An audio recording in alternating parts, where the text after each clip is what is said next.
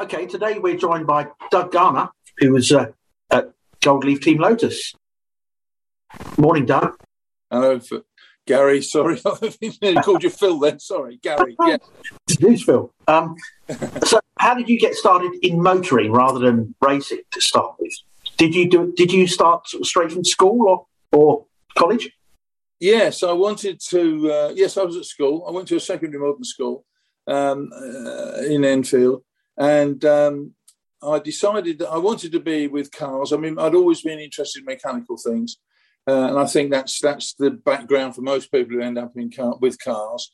He was managing director of a building company in Enfield, and he said, he knew of a garage, so he got me into a garage to start with as soon as I left school.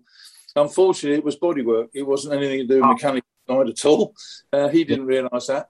Turned full circle. I'm now in Lincolnshire, which is where actually a lot of the cranes were manufactured in those days. So I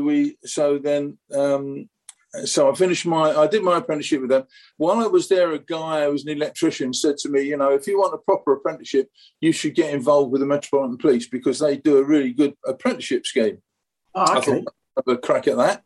So we don't actually do apprenticeships at the moment. We do apprenticeship scheme, and I was the number one of the new apprenticeship scheme since the war. And part of the deal was I didn't get on that well at school. I wasn't very keen on that kind of side of things. But they insisted that I went to college. So I had to do 5 years sitting and stuff like that, which when I did, they promised me instant promotion. After 5 years, I did that, and I went into the office. I had a fantastic manager. He was a really nice guy, really good guy. And I said to him, Cyril, can I be made up now? And it wasn't a big step. It was from apprentice to full-time mechanic. Right. And he said, yes, yeah. He said, you're obviously fully qualified, but unfortunately we haven't got a place for you. Oh. So, we might have in a year or two's time. So that meant staying on as an apprentice for another couple of years, which obviously when you're that age, you're itching to get on, aren't you? So I thought, so I took a day off and I put my sitting gills under my arm and walked around all the local garages. At college, there were a couple of guys there that actually worked at Lotus. Guild certificate. They said, start tomorrow. So when I got to Lotus, a mustachioed guy who obviously was ex-military, very smart-looking chap. And this would be Lotus Cars. This was in Lotus. Yes, this was at Lotus Cars at Chesham, which was just down the road from where I lived. Yeah. So I had a word with this chap, and he said, "Well, just hang on a minute." He said, and he disappeared into the building. And he came down 5 minutes later and said, "Follow me." Well, Lotus in those days had been extended and extended and extended, and it was a labyrinth of corridors and offices and all. So we went out. There were 3 guys sat behind a desk and a chair. It's like they were waiting for me. I couldn't believe it, So I sat down there in the development section of Lotus, and they said, "Well, would you like to go into the development of cars, on the development side?" And I thought, cool, this is a bit of a... I hadn't even thought about it, to be honest. So anyway, short story. Yes, I was in then, and then I was put into the development workshop, and I worked on the Europa, the Elan, and the S4 Elan, and the Plus 2, which was the new unit coming through. Yeah, and we took that the Plus 2. I worked on there for I can't remember how long it was, about 18 months maybe, and then we went to Norfolk. Right. Still running the developing the Plus 2, because now we would put it down a production line. We were ironing out production line gremlins, which we'd never seen during our development side, but it was relevant to the guys getting used to making a car. Sure. So we kept on there for a bit, and then one night, what was it? It wasn't Derek Sleeth. He was on the Europa mainly, but I can't get the name of the guy now. He came through and he said, "Doug," he said, "we've got a car away being filmed. It's had a problem. It's damaged. Can you fix it? Can you stay on tonight? It's arriving on a loader." Yeah. So this was about 6 o'clock at night. So I said, "Yeah, okay." So anyway, this thing turned up at about 8 o'clock, and it was a Plus 2, and we got it off the trailer, It had been filming opening scenes from the Avengers with right. driving it. Well, she wasn't driving it, but in the opening shots she was. And what they'd done is they jumped it over a bridge a couple of times and done some shots of that. And on one of the occasions, the right-hand rear wheel had stayed up inside the wheel arch when they came down. So they decided it had gone wrong. So they brought it back to the factory. It arrived, I was at about 8 o'clock at night, and they wanted to film the next day. So the truck driver went to stay in just down the road. I can't remember the place now. Anyway, he went and stayed overnight at a local hotel, and I pulled the car off and started work on it. Well, it was a fairly simple fix, but it needed a bit of welding and a bracket putting on. But the problem was we'd only moved into the workshop. We didn't have any ramps or lifts. We didn't have anything. It was like working in a hospital. It was absolutely clinical. The walls were white. The floor was grey. There was a bench and my toolbox. That was it, So I jacked the thing up, and I managed to work it up into the air so I could get the rear suspension. And when I got there, I realised I was going to need to weld it. So I looked round. I borrowed a set of welding gear from somewhere. I went in, because the factory was all locked up now, so I had to go into another department and pinch a welding kit. I brought it back, and unfortunately, all it had was a gas axe in the nozzle because it wasn't designed for welding. So I tried to weld underneath the car. It was only a foot off the ground, and I wasn't having much luck. So much so, I don't know if you've ever done any gas welding, if you get the nozzle too hot, it pre-ignites the gas and fires it like a gun, So, and this can happen quite rapidly. So you get this bang, bang, bang, bang, bang, of the gun. Anyway, welding wasn't going well at all. So I thought, I smoked in those days. So I turned the gas axe off, stood up, I leaned on the top of the car, and I'm thinking to myself, now what do I do? So I had a cigarette, and I'm standing there thinking, and all of a sudden a voice behind me says, "Oh, we're having trouble welding." Well, I thought I was the only guy in the factory, to be honest, except for security. Well, I nearly jumped over the car because this bloke behind me, it came out of nowhere. Because what had happened is he'd heard the noise and come through from next door, which was Team Lotus, which was next door. Oh, right. Okay. And of course, he wondered what the hell was going on. He thought he was the only bloke in the factory as well. I think they were working their normal hours. And anyway, we came through, and Arthur said, there's a guy called Arthur Birchall, turned into a good friend in the end. He said, "Well, would you want me to have a go?" So I said, "Oh, yeah, So, of course, he got underneath and with a gas axe welded the thing up, did a perfectly good job. And we put it back on the low loader. And in the early days of Hethel, the local control tower, which is the ex-military control tower that was there, had been turned into a pub, which was a great idea. One of the best ideas Lotus had, right? Well, like a club sort of thing. Yeah. So we went along to have a pint and a talk, and we did that, had a chat. And I said to Arthur at that time, "What is it you do then?" He said, "Oh, I'm next door at Team Lotus." So I said, "Oh, what are you working on?" And this is the first time I heard the expression, "Well, if I told you that, I'd have to kill you." So fair enough. I won't ask anymore. And that was it. We had a pint and went out to separate ways. Anyway, about, I don't know how long, probably about 3 or 4 days, actually. I can't remember the exact time. Arthur came into my workshop, who I knew by now, and said, "Have you got a minute?" So I said, yeah, what for? This guy had helped me out in the big time. So I thought, yeah, I've got time for him. So he said, "Follow me." So we went through this one-way door. And this one-way door was Team Lotus. That meant anybody from there could come out, but nobody could go in. It said on it, Team Lotus, no entry, Anyway, I went in, and he introduced me to Dick Scammell, who, of course, was chief mechanic at that time of the Indy team. And Dick said to me, right, he said, "Can you make me something? I wanted to try it." Yeah. So I said, "Okay, what do you want?" And he gave me a drawing of a bracket. And he said, "Can you make that?" So I said, "Yeah, sure, that's not a problem."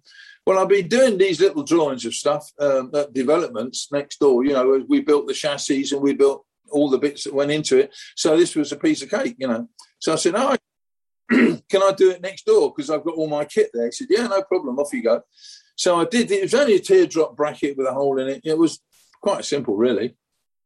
Anyway, I took it back after I'd done it, and it looked immaculate. You know, I'd done the best job ever of this. I'm thinking to myself, I'm getting some weekend work out of this. They want brackets making, do this.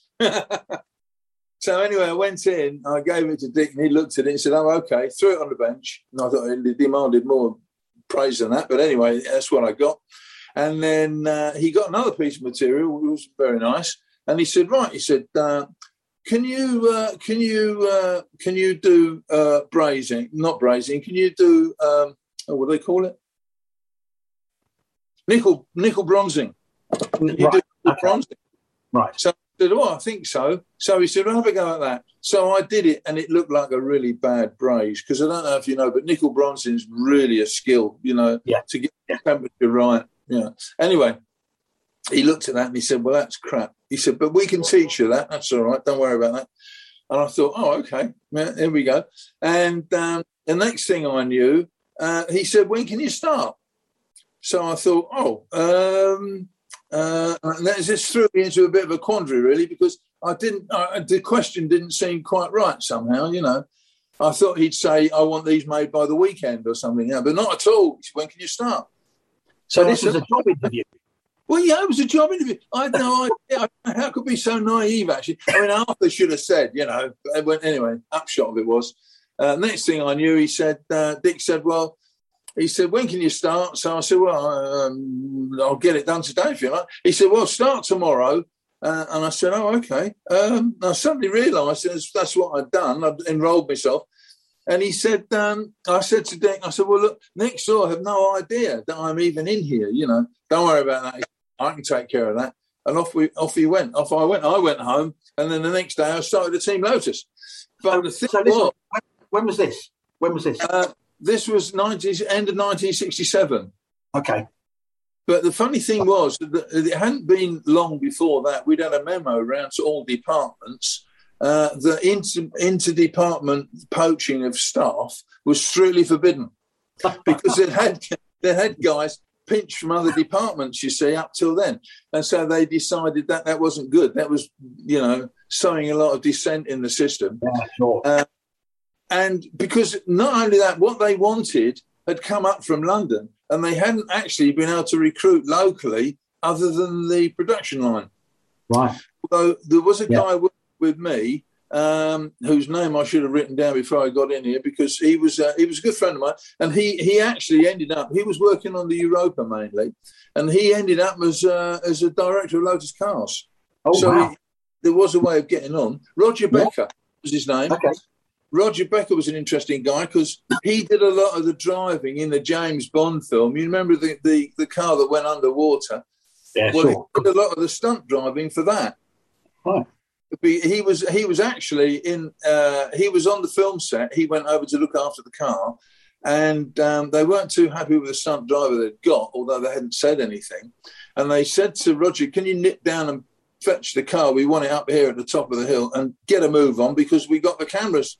You know, we want to get going. Well, the light's good. It's always the light, isn't it?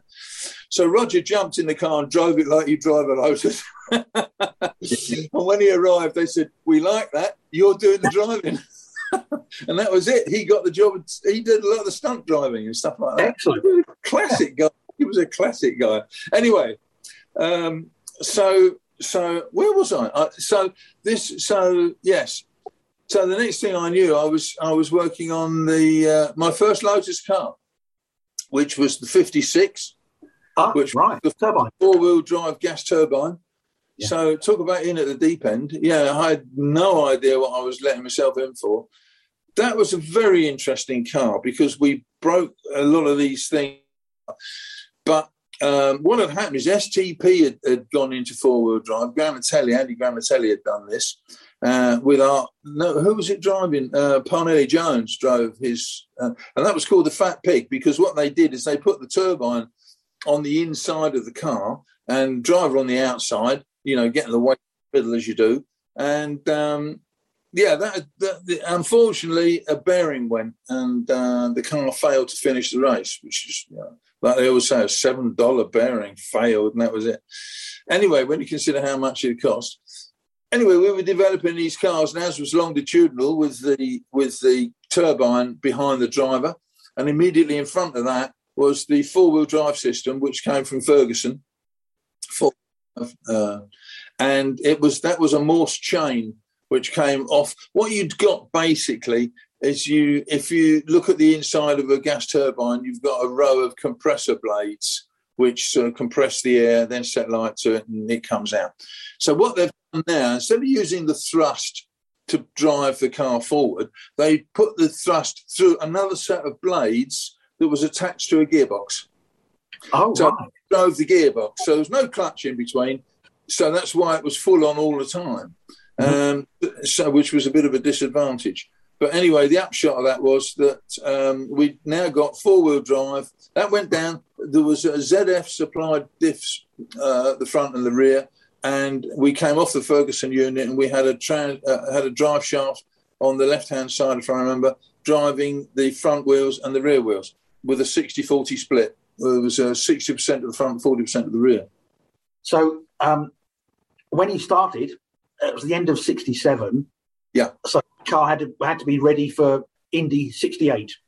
Yes, that was the idea. You only had about 4 months on it, maybe less than that, when you started. Less than that, yes. There was quite a bit. The tubs were done, or not all the tubs were done, but most of the tubs. That they were starting. The turbine arrived and got bolted in. And it was interesting. It picked up. It was only held in 3 positions: 2 at the front and 1 in the middle at the back. And that was in a long slot, which must have been in old money. It was about 3 inches long, this slot, because the engine grew that much as it got hot. So the rear was getting longer. Wow, know that. God, yeah. So listen, who was on the Indy team then with you? Obviously Dick Scammell. Yes, there was Dick Scammell, Arthur Birchall, Huey Absalom. I'm fairly sure Chalky. Yes, it was Chalky. Chalky may have been on F1 at that time, actually, and came over. I actually think you're right. I think Chalky was on the Indy team. Yeah. Point. Oh, yeah. Okay. So, and who else was there? Big Smithy, Ray Smith, and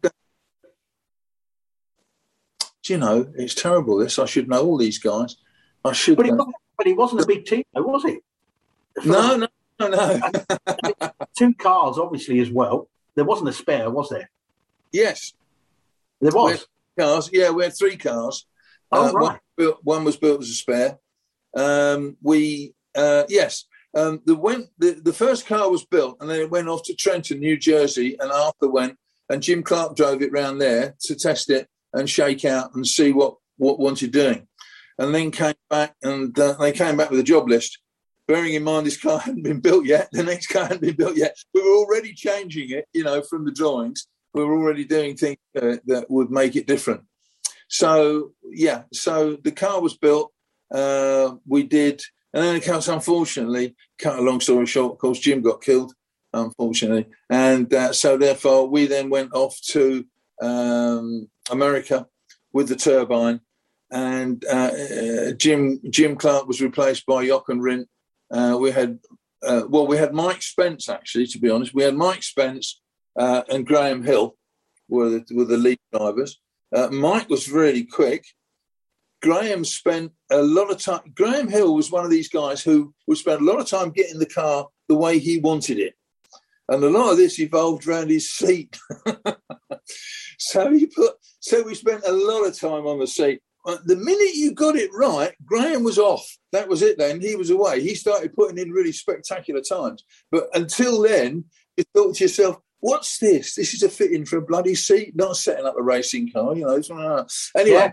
But that's how Graham was. The story of him bringing notebooks from like the year before to a Grand Prix and we used these gears last year. Can we try them now? That sort of stuff all the time with Graham. Yes, I'm not at all surprised, actually, because we were lucky now because we'd no experience with the turbine, so we couldn't change much at all. But in actual fact, there were 2 gears in that chain case. That it was a 3-inch Morse chain that drove from the back of the turbine gearbox into the 4-wheel drive unit, and there were 2 gears. there was a big one up there and a small one down there, and you could swap them around. And that was it, really. That was all you got. So we did that, but that was a funny story as well, because what happened is we took the car into the garage that night to change the gears, and Derek Gardner, who's the guy who did the Tyrrell, he was the guy who worked with Ferguson at the time, and he came along and he said, "Oh, well, you know, I'm going to do these gears, so I want everybody out." So we put the car there, took out all the relevant bits, took the top of the body off, and then we all went off that night and left Derek to it. We came back in the morning, and what Derek had done is he had undone a week's work on Graham's seat, because he just took the hump out and lobbed it in the corner, not realising that everything had to be in exactly the right spot. Anyway, the next day we arrived, Graham turned up, and Arthur said to me, he said, I think, because I was with Arthur Birch on that car, it's the number 2. And Arthur said to me, I think you should go out of the garage. So I said, what's wrong with that? No. He said, just go out, will you? So I went outside, because Arthur had been working with Graham, so he knew Graham. Graham Hill came in, and I'm not kidding you, you could hear that halfway down the pit lane. Graham losing his cool. He was absolutely ballistic over this seat, because it had all been undone. Graham, he'd thrown it all in the corner. Anyway, we changed all the gears around. After a lot of fuss, we got the seat back where he liked it, and we went out and we did more testing, because this was a run-up. You know, you got the carburation day and all the rest of it running up to Indy. And Graham was quick. Graham was very, very quick. And Mike Spence was good. Mike Spence was really quick. He was the quickest. Anyway, the upshot is, as you know probably, Mike Spence hit the wall and got killed. And the reason for that was and now this is always bothered me really, STP took the car apart, and they had this sort of 88-year-old bloke. They were giving the credit for designing the suspension and everything, because STP were like that. They stole all your ideas and everything and credited everybody else. Anyway, the upshot of it was that this old boy had been interfering with the car. Mike Spence, they had problem getting up to speed. They had this, what was the name of the guy they had?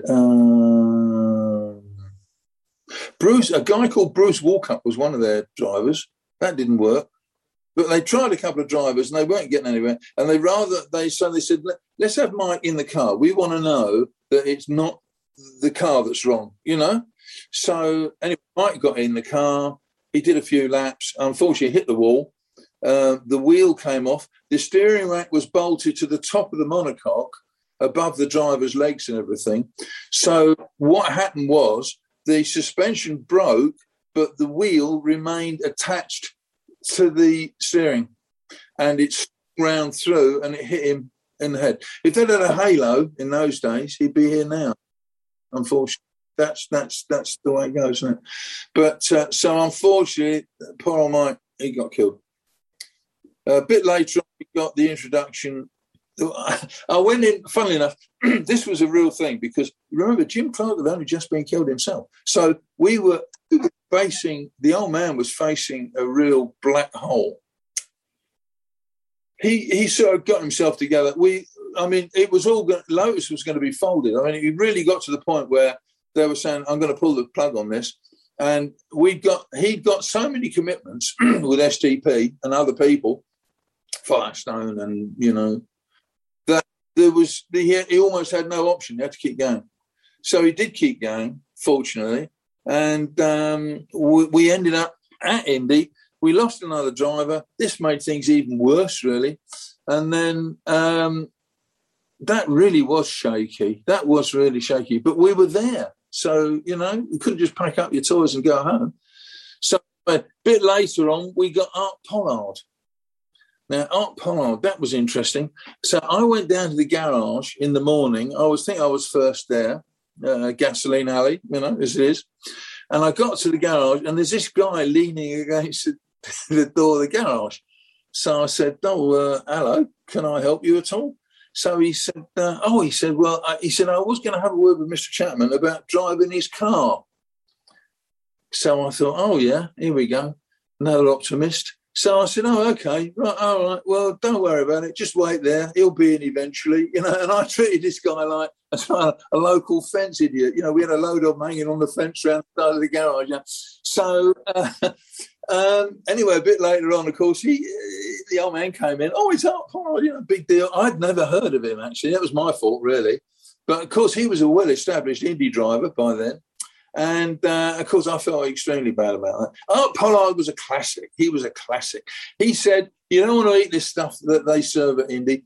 I'll get the coffee and donuts this morning. And he'd go out, and he did that all the time. He went out every morning, came back at 10 o'clock, coffee and donuts for all the guys, and we all put on at least a stone, But anyway, he was great. I mean, he got in the car, and I mean, I forget where he qualified it, right? It wasn't on the front row, but it wasn't far off. And he'd never seen it before. And he got a small amount of time in it before he qualified. Obviously, he was an IndyCar driver. You've got to know the circuit. I mean, it sounds silly.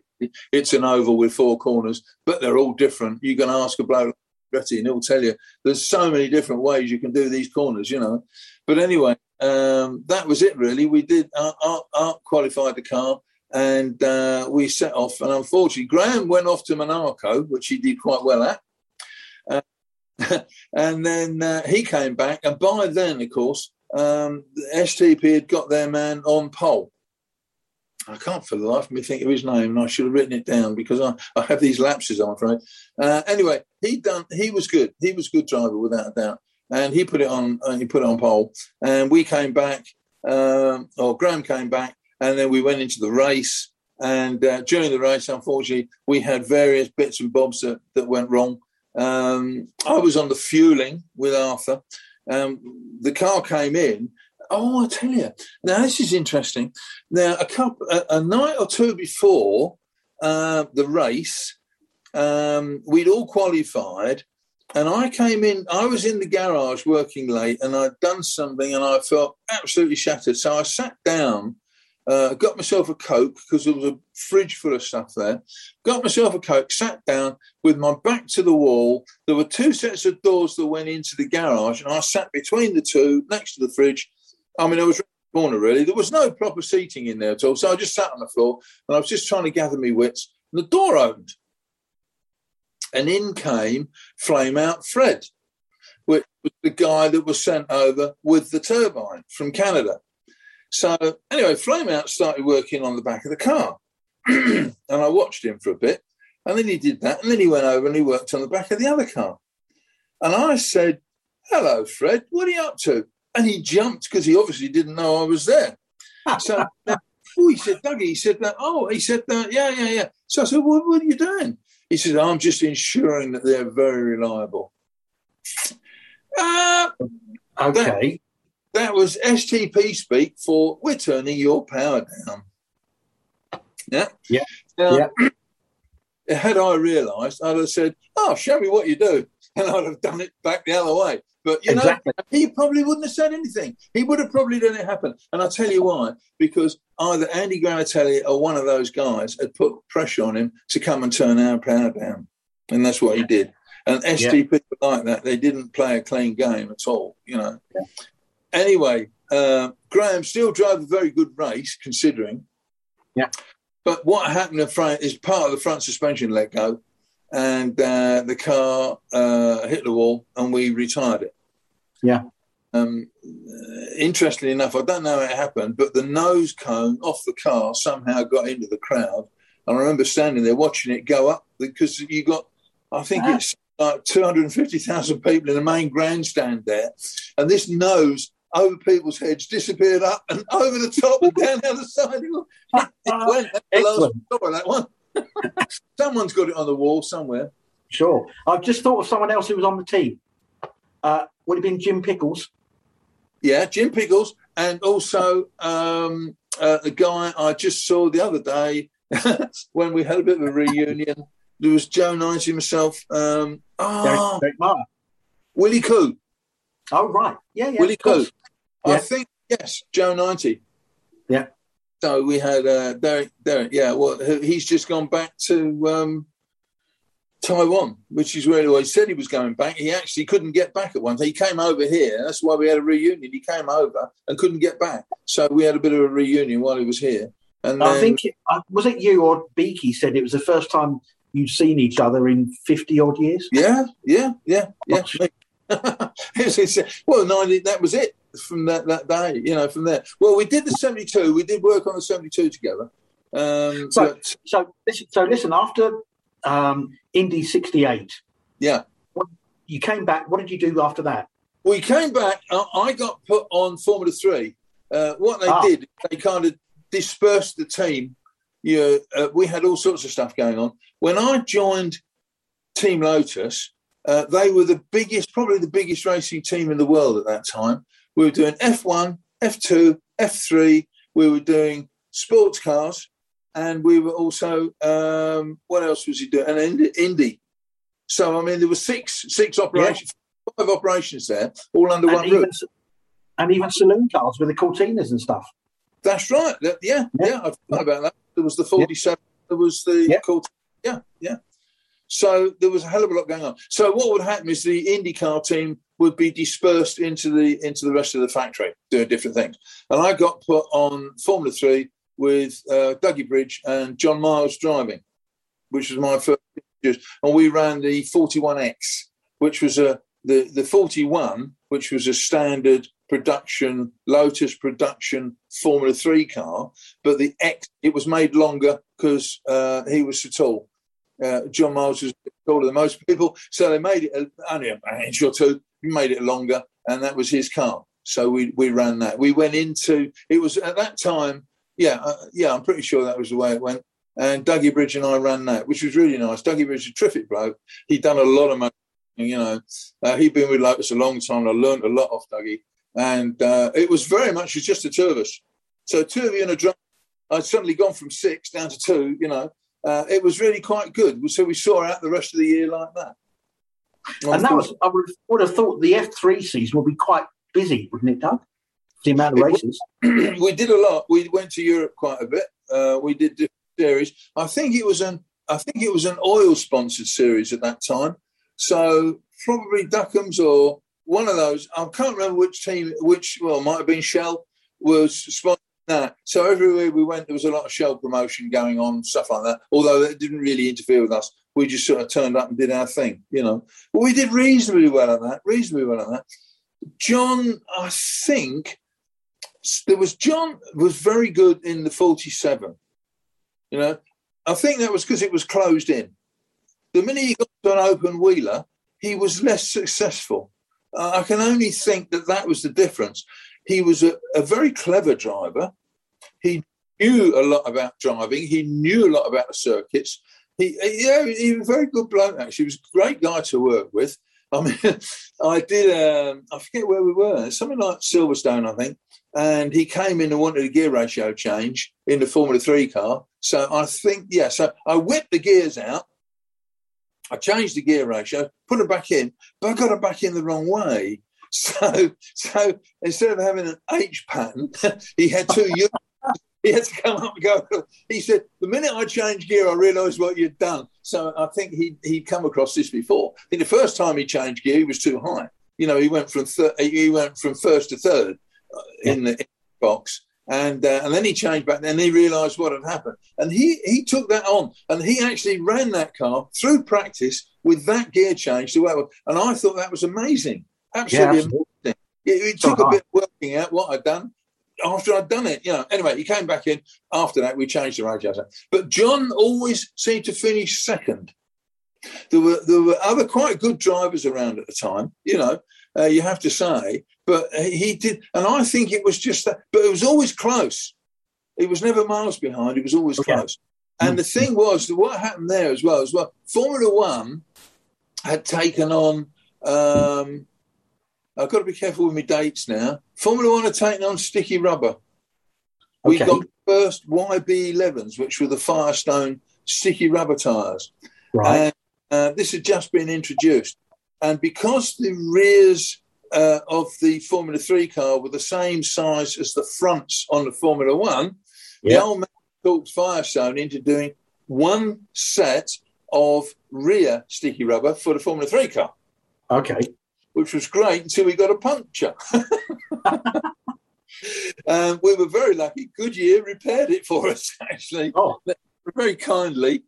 stitched it up, which is what he did in those days. Anyway, the upshot of it was that was the Formula 3. John, I say, a terrific driver. And, of course, I met him again when we did a 72, when we went into that 72 season. What happened, actually, the following year, we did, in 1969, we did the 64, which was the four-wheel drive. It was the same four-wheel drive, but it wasn't the same system at all. We used what was called a Foyt, which was an engine that Ford had sold to A.J. Foyt. Oh, right. It was the current Indy engine they were using, the V8. Mm-hmm. That was the car that they'd used in the GT40. And this was for Indy only? Again. Yes, but there had been, it was the same engine they used in the GT40, but they'd now sleeved it down to the Indy size engine, which was 2.4 litre V8 turbocharged. Yeah. Producing 1,200 horsepower on methanol and nitro. It's ridiculous. I mean, it's just amazing. That thing could spin the wheels like all the way around the circuit. You know, it's just ridiculous. Anyway, our car was four-wheel drive, so the idea was that we would make more use of the power that way. And Andretti had been driving this engine. He knew it very well. So we took the car once again was taken over, and it was run round Indy. The 64 was run around Indy, and Mario was driving it. And, yes, it was great. It came back, and we then prepared the car. But having said that, we were in terrible trouble with that car. We were really a long way back for the manufacturing of it, and we were working all sorts of silly hours. You know, I mean, we were there till 11, 12, midnight, 1 o'clock, and then we were in at 8 the next day. I mean, you scarcely had to go home and wash and come back again, you know. Anyway, we did that. We got the car there. Yeah, chalky. When we took the cars over unbuilt. We actually finished them off in America. We actually, I'm wondering actually, when I'm saying that we took the car over and drove it, I don't think we did. I think I'm getting mixed up there. I think we took that to Snetterton and drove it round Snetterton. I know we did one of the Indy cars at Snetterton. I think that was probably it, to check it out, shakedown, so to speak, you know. But it wasn't finished. I mean, we had all the cars. What happened was all the air equip, which was the piping we used, and a lot of stuff had to be of a certain specification or you weren't allowed to use it at Indy. And all the piping had to be air equipped. So we had to get air equipped from America because we didn't really have... We had our own equivalent, but they wouldn't accept that. So we had stuff flown over. The thing was, the air equip was being flown over here at the same time as we were flying the bare chassis over there. So we got over there, and I think we had the four corners on the cars, and that was about it. And everything else we had to do while we were there. So they needed plumbing. Oh, we might have had the engines in, but anyway, we needed to plumb them, and we had to do all the geometry and set them up. And this was one of the times that I remember we were working late, and we got to the point where with this new four-wheel drive, had this wonderful steering system that worked backwards. So we had a steering rack on top of the monocoque again, but I'm pretty, it was there, or it was just at the top of the footbox. But anyway, the arms came out of that in front of the top wishbone, but they went back to the steering links on the bottom of the, it's all coming back now, on the bottom of the steering arms of the uprights. But so they, instead of using the front end that you would do, they used the rear because that was the only way we could get the steering lock. You couldn't get the steering lock if the arms came straight out. What happened was we had two idler arms built into the front of the monocoque, idler chassis arms. They were linked together, and then we had it was a left-hand drive steering rack bolted to the top of the monocoque, and then it picked up on one of these idler arms and moved the two idler arms. The idler, stay with me. The idler arms came back onto the steering link. Well, to the steering arms on the uprights. Now, the problem was to do bump steer on the cars, which the old man was crazy about, if you remember, you could raise and lower these steering box, the idler arms on the chassis, and you could raise and lower the links in the pickup on the steering arms. So it was infinitely variable virtually. And then, of course, the length of the steering arm was important because it had to be a ratio that matched the length of the wishbones so that when they went up and down, they didn't change effective length. They all stayed the same length. That was the idea. Actually, years later, you have ideas about these things. I mean, obviously, it goes into your mind. And one of the things I thought that we missed out on, although I don't know if it had ever occurred to the old man, but when you think about it, those steering arms, if you've got caster built into your front suspension, as all cars do, even though 3 or 4 degrees, as you turn the steering, the end of that steering arm rises and lowers as the thing casters, as it turns, because it starts off in a low position, and because the kingpin has got sort of 4 or 5 degrees caster in it, as it goes up, it raises and lowers that point as it goes across.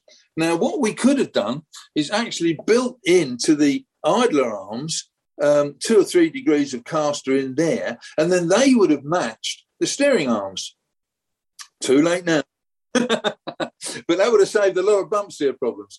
The other thing that came to me many years later, the problem with the gas turbine was it was driving all the time. So the drivers had to just put the brakes on to go into the corners. They couldn't lift because if they did, it took about 2 or 3 seconds for the engine to spool up again to get your power. But what we should have done, I think, I don't know, I may be wrong, is put a waste gate on there so that as we came into the corner, we could have kept the foot on the turbine, but wasted the gas instead of driving the gearbox, wasted it off, used the brake, switched it straight back on again, as they do with a dump valve now. Once again, too late. But anyway, the 76, the 64, Andretti. That was for Mario, Graham Hill and Jochen Rindt, wasn't it? Yes. Now, the thing is that it was really going very, very quick. It was very quick. Andretti said it was the quickest thing he'd ever driven around Indy. It was wonderful. He loved it. He absolutely loved it. Unfortunately, we crashed. And we crashed because the rear hub on the car, they were quite large hubs as well, especially compared with a Formula One car of that period, because we had tremendous torque from this engine. The outright power wasn't as much, but the torque was phenomenal. And it came in very, very low, but it went out quite high. So instead of with the combustion engine where the torque increases as the revs increase, with the turbine, it was the other way around. Because what you'd got is you got maximum gas thrust through the turbine blades onto the gearbox. But as the thing got faster, the gearbox turbine blades were turning the same speed, or they caught up the turbine. They were never the same speed, but they caught the turbine up. So the differential between the two, as the differential got closer, so the torque dropped. And so if you were to have a standing start, you'd never get near it because all four-wheel drives with maximum power. I mean, for instance, you could never start the car off the line with maximum power. You had to go to, I think we ran them up about 60% because it would have just smashed everything up. The power was so great. So you always started at 60% and then worked your way up from there. Going back to the 64, the problem was that the rear hub, the machining of the hub, the design of the hub, had put a right angle where a bearing went onto the hub before the drive flange for the wheel. And this actually induced a fracture. Because it was at right angles, it induced a fracture. What should have happened is there should have been a large radius between the back of the flange and the bearing as it was pressed on. And there should have been a collar on there with the radius on the inside of the collar, but giving you the vertical bit. You needed that for the oil seal that stopped the bearing, that kept the grease in the bearings. So you had to have this surface, you know. Anyway, hindsight clear. right-hand rear broke off the Andretti lost the wheel.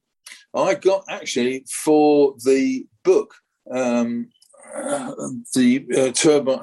Indy years, written by Andrew Ferguson. I'd actually got the photographs from the local newspaper, which I'd picked up at the time, which gave staged photographs of the wheel coming off the turning, hitting the wall, and then the thing catching light. It was a big fire, but, you know, the funny thing is you don't actually see what's burning because the heat and the flames are transparent because the methanol has got its own oxygen, so it doesn't need air. So you don't see any color. So what happens is at the top of the flames, you suddenly see little sparkles and stuff like that. And what that is that's dust and that it's sucked up and it sets light to it as soon as it hits the air. So it comes up through the middle of the flame, and then as soon as it comes out the top, it starts sparkling, and then you realise this is why when you'd have pit lane fires and drivers were on fire and nobody could see it because you couldn't see that they were actually on fire, which was not good for those things. Anyway, I remember when I first went to Indy in '68, one of the guys introduced me to a guy called Jim Hurdebees. Said, "Oh, Jim Hurdebees, he's been doing this for years. You know, he's a legend," which he was. And I shook Jim Hurdebees' hand, and it was like holding a bag of spanners because he'd no skin left on his hands at all from fires. He'd been burnt a couple of times, and he was terrible. His face was a mess. I mean, they'd done the best they could for him. You know. He was a very nice guy, actually. Jim Hurdebees. He in 1968 he ran a front engine roadster. He was the last. I think it was the last of the front engine roadsters to run. And I think he actually did he qualify? I'm not sure. I think he came round the corner on turn 4, hit the wall. It came into the middle of the circuit, and it was a bit like those clown cars you see at the circus. And all the 4 wheels fell off it, and he got out and walked away, and that was it, you know. But he was a hell of a character. He had a couple of mallard ducks around his garage all the time because his car was a mallard. So he had these. Right. He had that's these. Right. Yeah, it was really stupid. Yeah. Anyway, there was a lot of fun. There was a lot of fun at Indy amongst the guys. Yeah. So after Mario crashed, what happened then? Well, they made a big thing of it because they had been trying to get rid of us for a long time. The rest of the rest of the guys, and they don't, as I say, they don't play clean. We'd had a load of stuff. They looked at the car initially in scrutineering, and they said, "Oh, you haven't got chrome molybdenum and chrome moly wishbones. We'd made them out of aviation steel, which is like, you know, absolutely true, spot on stuff, grain checked, the whole bit. And we'd made them out of that. And they said, "Oh, no, we're not going to accept that. You have to get them made out of chrome moly." Well, we didn't have any chrome moly in this country, so STP flew a load of sheets of chrome moly back over to the factory, and the guys stayed up day and night making new wishbones, sent them all back, but they came back and they weren't heat treated. So they had to be heat treated, which is a process where you bring the whole thing up to one temperature, drop it down, and it takes all the stress out of the material where the weld has been done and, you know, and they've been burnt, they've been bent. And all that.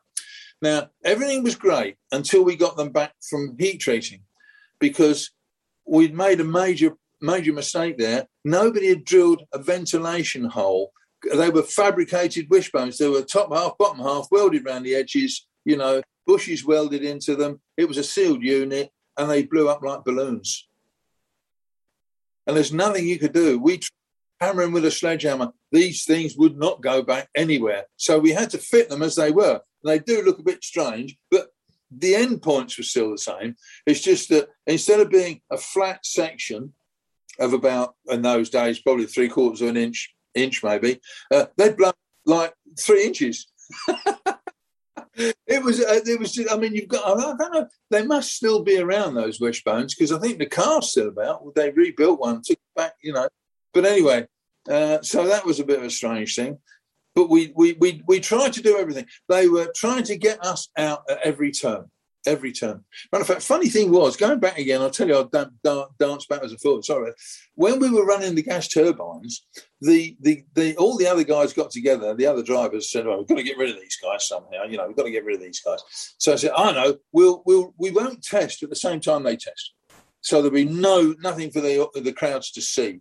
So test days. So we thought, okay. Well, I say we, collectively. The old man said, right, okay, well, whatever happens, we'll always have a car out on the test track. And it took about 2 days for these guys to realise they weren't getting any testing in at all. But you were. We were.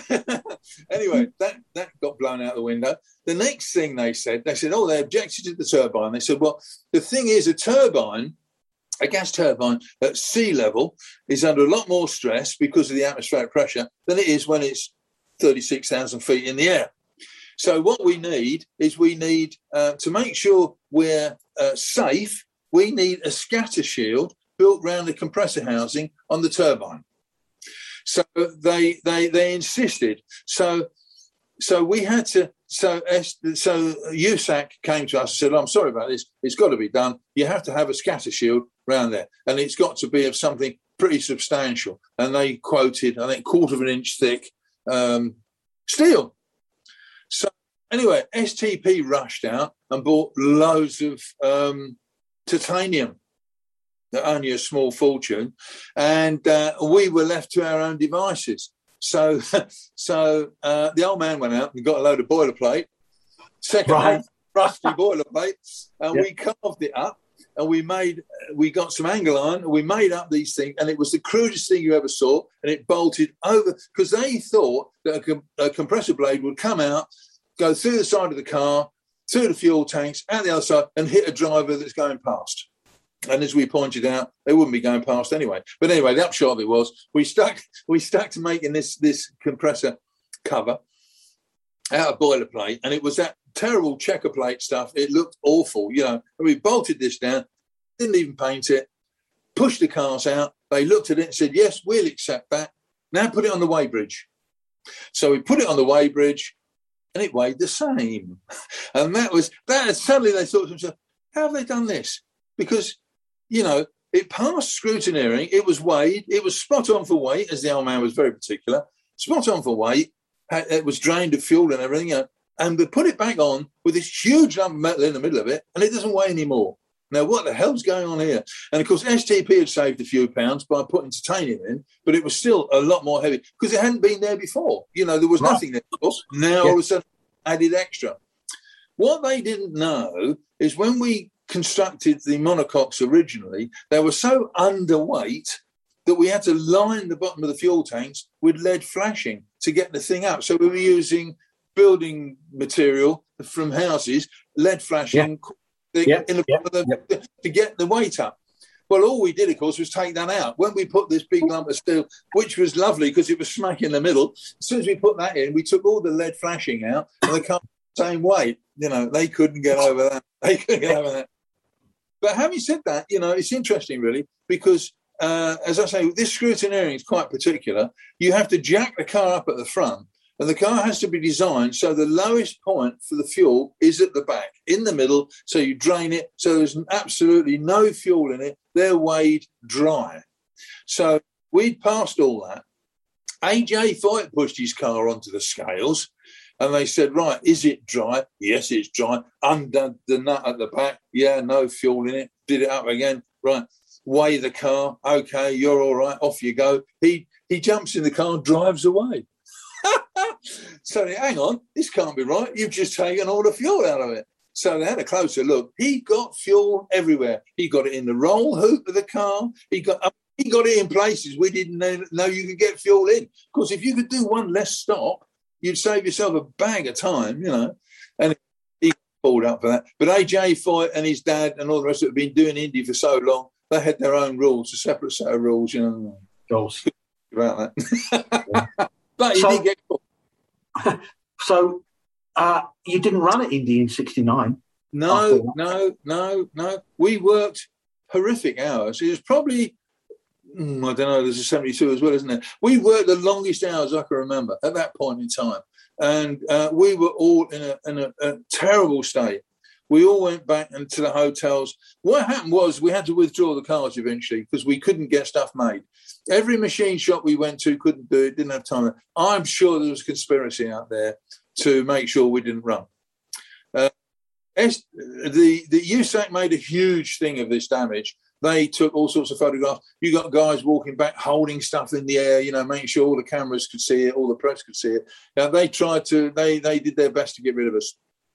Anyway, which they did eventually, of course, because the old man wouldn't go back again after all that. Anyway, we couldn't run the cars. So we withdrew the cars and all the mechanics went to bed for a couple of days to catch up. And then we went back and cleared up. Ford owned the engines. They wanted the engines back. STP, in theory, owned the chassis, except they didn't pay for them. So, in fact, that nearly bankrupted Lotus because we spent the money. I mean, I don't know. When we did the turbines, they were £250,000 each, the turbines. So what these... In 68? Yeah. Gosh. In those days, that would have run your F1 team for a year, no problem, But anyway, the upshot of it was we the same thing happened with these 64. And the old man had bankrolled the whole thing up till then. And we went back without any money because STP refused to pay for them. Yeah. And, of course, the irony is as well that Mario jumped ship, got in another car and won his only Indy. Yeah, he did. He got in a Coyote Ford and won Indy. Yeah. That was ironic, wasn't it? Yeah. But I mean, he was a fantastic bloke. I mean, I don't begrudge him that at all because he was a terrific driver. He could drive anything. He was really, really good. Yeah. So again, you come home and the team gets split up into doing all the other bits and pieces instead. Well, when we came back from that was disastrous, and Lotus had no money, absolutely no money. So a lot of guys had to go. So really? There was a big weeding out, and I say weeding out, that's cruel. There was a lot of guys there who had been with Lotus through thick and thin for a long time, lost their jobs. Now, why I kept mine, I don't know, because I'm not being modest. There were a lot of guys there that were a lot better than me, had a lot more experience than I did, but I kept my job. And the only reason I can think is because Dick Scowell had to do the hiring and firing. He was now chief of all the racing. And because he was the guy who persuaded me to come over from developments, funny persuasion, told me. But anyway, because of that, I think he felt he owed me an obligation there, and I kept my job. I was very lucky, very lucky. And then we sort of, I can't remember what happened from then on. There was a lot of clearing up to do, a lot of sorting out. It was all a bit of a haze. And then then things got going again. I don't know whether maybe the gold leaf money had started to appear or something. I don't know. But things did change, and we started on the 72. What you've got to remember with Lotus is every project gets a number, and they're consecutive. So racing cars have got numbers, but they won't be consecutive because he did other things in between. I mean, at this time as well, he was involved in the boat business, if you remember. He was doing the what were they? Sunshine boats, I call them. But anyway, the upshot of those. And they, of course, turned into a nightmare. So a lot of time he was distracted by that. He was designing aircraft stuff. He was also involved in an off-road car. He was designing suspensions and stuff for the bar shaft, races and things like that. He fancied a crash. So there were all these things going on at the same time. And I'm afraid, and we were running out of money. We ran out of money, period. The gold leaf stuff came in. I mean, I don't know exact timing of that. You'd have to have Freddie Bushell or someone Freddie's not with us. But, I mean, Freddie was the only guy who could really put his finger on the time money moved from here, there and everywhere, like I say, there was only a lot of Lotus money was on an island that only came out of the water at low tide. But anyway, the upshot of it was we got the money for the 72 from somewhere, and we started doing the 72. So would that have been in 69, Doug, obviously, or late 69 sort of thing? I think, yeah, end of 69. Yeah, that makes sense. Because obviously, with there was the other racing going on as well. There was the 47 and the F1 racing was still going on. There were a lot of things happening, but the team actually shrunk. I mean, it did. It shrunk from all those I mentioned to start with. Some of which I don't think. Obviously, the big sports cars had been stopped. We weren't doing those. There were 38s and something like that. Anyway, what we've done is we've come down to one team, effectively, from all that lot, one team, I was going to say, one of the people that moved on at the end of 69 was Bob Dance, of all people. He did, yeah, he did. Yeah, I think he didn't go to Brabham. I think he went to Brabham or McLaren. I think it was March to start with Marion on the 701. Yeah, I had a bit of time. Anyway, the thing is that, so anyway, the upshot of it was we built the 72. And I remember getting the former, building the former, and I built the model for the wind tunnel. The former was a 10-inch box that was the length of the car. And then you had profiles cut that fit the thing every 10 inches. It was all done in 10s for some reason. And then because that was very confusing as well. What we'd done, once we'd got all that done, we then layered narrow strips of plywood on that, about 1 inch wide and probably about 2 mil, 3 mil thick. We layered those in strips over the top, then went over that with Tetracell. And with that, we then got ourselves a mould, and they made the top of the screen and the top of the bodywork off that, and the nose, which were the fiberglass pieces, and the side pods were modelled out of fiberglass as well. So all that was the initial moulding was done off that. And then the monocoques were built and the chassis, and we then transferred, and then all the things. So everybody that was there was making little bits and pieces. The whole of the workshop was doing fabrication. Whereas before you'd have guys racing and one thing like that, all that was sort of stopped, and we were all doing fabrication. But I think the F1 cars carried on for the rest of the season. But of course, obviously, I wasn't on that side, so I didn't really take a lot of notice of what was going on, to be honest. But so they finished their bit. We fall back and regroup, and we're making these bits. The 72 came out. I'm jumping a bit here, but and then we had the nightmare of trying to get a 72 to work, which didn't work out of the box, unfortunately. Right. If anybody's seen the Peter War film, it's quite good, actually. It does explain exactly what happened and how badly it went wrong, We took it to Spain. We had trouble getting it through the border. Now you're on the race team now? The F1 yes, race. we've gone on to F1 by now. And, yes, as I say, I was one of the lucky ones kept on. Yeah. And my analogy of today's racing and how we were is there were 6 of us for 3 cars, manufacture, transport, the whole bit. Now they have more than that on the left front wheel in a tyre change and a wheel change. It's really good. They have more than that in catering. Yeah, yes. Oh, that's another thing, catering. What's catering? We only ate when we got a chance. I remember several times booking into a hotel, leaving me luggage, going to the circuit, going back to the hotel afterwards, picking up my luggage and flying home. Because the rest of the time we went to the circuit, we never seen a bed. That was it. Yeah. But that's jumping ahead, really. But the 72 was a bit of a nightmare in as much as it didn't work. It didn't work. Yeah. Simple as that. Round the test track, and it had anti-squat and anti-dive, as you know, which was the big, it had 7 degrees of anti-squat and anti-dive.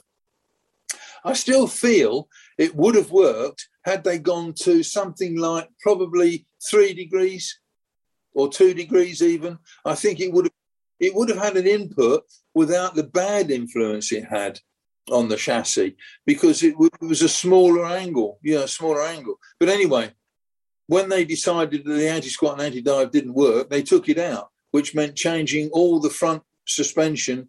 Well, as Peter War says in the film, all that front suspension was as much as you get in a full-blown chassis of the old tubular. There was pipes and bits and bobs everywhere. Anyway, it all had to be unriveted. The monocoque had to be unzipped. All that came out, completely new frame made, put back in. The geometry was changed. Everything was changed. And we did that. And, of course, the rear end was a bit different because it was on long radius arms. I think we just changed the pickup points. So that changed the angle of drive on the suspension, right? Changed the pickup points. Although at that time, no, I tell you what, yeah, we were running a wishbone at the bottom of the rear suspension at that time, which was a fantastic piece of kit. What they did is they took the gearbox, took the back off the gearbox, machined that down, put an aluminium plate on there that was triangular, if you like a pyramid shape, and the bottom end of that aluminium plate held the rear of the bottom wishbone. And it all came good at that point, didn't it? Oh, yes. It all started to change then. Yeah. We took it out. The car behaved itself. We had one or two other little bits and bobs in between. Cooling was a problem at one time. There were other bits and bobs, as you can imagine. The other thing I remember is going to Silverstone and testing in like January or something like that, and it was freezing, absolutely freezing. We fired up the engines and they blew the scavenge the pipes off, because the oil was so thick it couldn't, and it just hydraulic and blew the pipes off. So we had to put all the pipes back on, in the freezing cold. And of course, then it wasn't like it is now. It was all done in the open, and when we got a bit of testing in on the 72. But I think I remember either John Miles or Peter Waugh saying to me that for the 72 was hardly any actual proper testing at all. No. Done at the circuit. No, we went straight to Spain. I mean, with the car, not knowing. And when it came back from Spain, it said, it's terrible. It's horrible. Won't do anything, And that was the first time we realised that we were going to have to strip the whole thing down and do it all again. And this was Jochen and John Miles, wasn't it? Yeah. He was, Once again, I think John Miles was good there. Well, John Miles, of course, came unstuck when it came to removing wings out of Monza. That was... But Jochen didn't like testing much, did he? Jochen, no, he didn't like testing. He would duck out of that if he could. Good. Graham was up for it. He liked his driving and he got on with... Graham was tremendous, actually, especially... it's a story well told, and I won't go over it. But when Jimmy got killed, if it wasn't for Graham, I'm pretty sure things would have been a hell of a lot worse than they were. Not only did he pull the team together and act as a beacon, to the system, but he also won the World Championship as well. And for a start, I think it was wasn't it the first race after Jimmy's accident? Yeah. Was it you won in Spain, I think, to really bring the team back from the brink? Because Chapman wasn't even there, was he, at that point? And it was virtually all Graham's doing.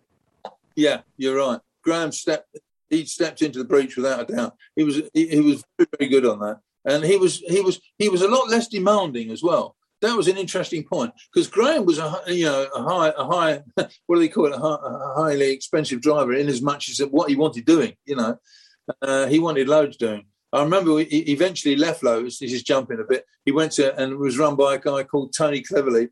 And what happened is that Graham went out in the 49 that Rob Walker had bought for him. That's right. Did a few laps, came in, gave Tony Cleverley a list about 8 feet long, as he would do at Lotus. And Tony said, right, we'll check the oil level. We're off to the hotel now. I don't know what you're doing. And that was it. That was Graham's job list. They wouldn't do it. He said, no, they wouldn't. Don't be silly. Excellent. But Tony Cleverley is a nice bloke. I like Tony. He was a funny bloke. He had a guy working with him, Stan. I don't remember Stan's surname, but he was good as well. And they were real characters, I have to say. People keep on about the real characters, and it's a well used word. But and sometimes people will think as Rob Walker's, obviously it was the very last, wasn't it? Privateer team, I would say. But sometimes people would say that they're not as professional as a works team and all that, but they were. They had to be. Yes. Oh, yeah, absolutely. Hesketh and all that. They were good. We did keep them up to speed. On the trouble is, they had a 49 at that time, and we were on 72. So very difficult to do anything to help, But Rob Walker was a very nice bloke. He was a gentleman. He was a true gentleman. I met him. I remember the first time, I think it was in Spain, funnily enough, on the first race, and we got the truck there, and I couldn't quite back it into where it needed to go, and Tyrrell's were on one side, and I said to Ken Tyrrell, oh, sorry, I've swapped from Walker to Tyrrell. Tyrrell was another very nice. But I did say to Ken Tyrrell, do you mind moving your truck? Sure, I'll do that. And he got the bloke to move the truck for me. I mean, it was just amazing. You know, and I thought, oh, crikey, I've only asked him, you know, and he's done it straight away. But he was another gentleman. He was really good. I like him. He was very good. Yeah. But Rob Walker, when it came to it, I mean, he was telling me that his last Rolls Royce wasn't as good as the other one he had because the radiator wouldn't cool. And when they were away in I don't know where it was, some foreign climes, it started to overheat a bit. You know. Well, you say that his occupation on his passport was listed as gentleman, wasn't it? Literally. Oh, I didn't know that. Yeah. But he was. I mean, that was it. Yeah. No, he knew his stuff all right. And actually, it's interesting because I just watched a program the other day on what's the name of that racetrack? The oldest racetrack with the bank circuit, Brooklands. I watched a thing on Brooklands, and they got one of Rob Walker's cars there that he drove, and they did a service and built it up, and his son drove it. And I thought that was really, really good. I didn't know anything about that side of him at all. You don't really know the history of these drivers and stuff because they don't like sit down with you and have long talks. You know that you do with the rest of the guys. Sure. Although, having said that, I must admit the last time I remember a team talk where we were all together was probably, it was Monaco, I think, where we went into a cafe. I think I told you about this one, where we went into a restaurant and we were having trouble with the 72, and the old man got his pen out and started drawing on the tablecloth all the suspension of the 72 and what they were trying to achieve, the shape of the tub, the aerodynamics, the change in wing attitude, and he drew it all on this tablecloth. And the woman that owned this restaurant went ballistic when she saw what he'd done. And unfortunately, we didn't bring that back. I should have brought that back. It would have been worth a fortune by now, wouldn't it? Would. Put it in a frame and stuff on the wall. That's right. Doug, we're going to have to wrap it up. We've gone on for a little bit longer than what we thought. Sorry about that. Really good. Yeah, I've really enjoyed this. This was nice. We might actually chop it into two pieces. We'll see later on, sort of thing. But thanks ever so much for giving us your time. That was really interesting. I'm glad you enjoyed it. Oh, absolutely. Talk for England. Yeah. Yeah, brilliant. All right, thanks, Doug. We'll finish there. Cheers. Cheers, chap. Bye. Cheers. Bye-bye.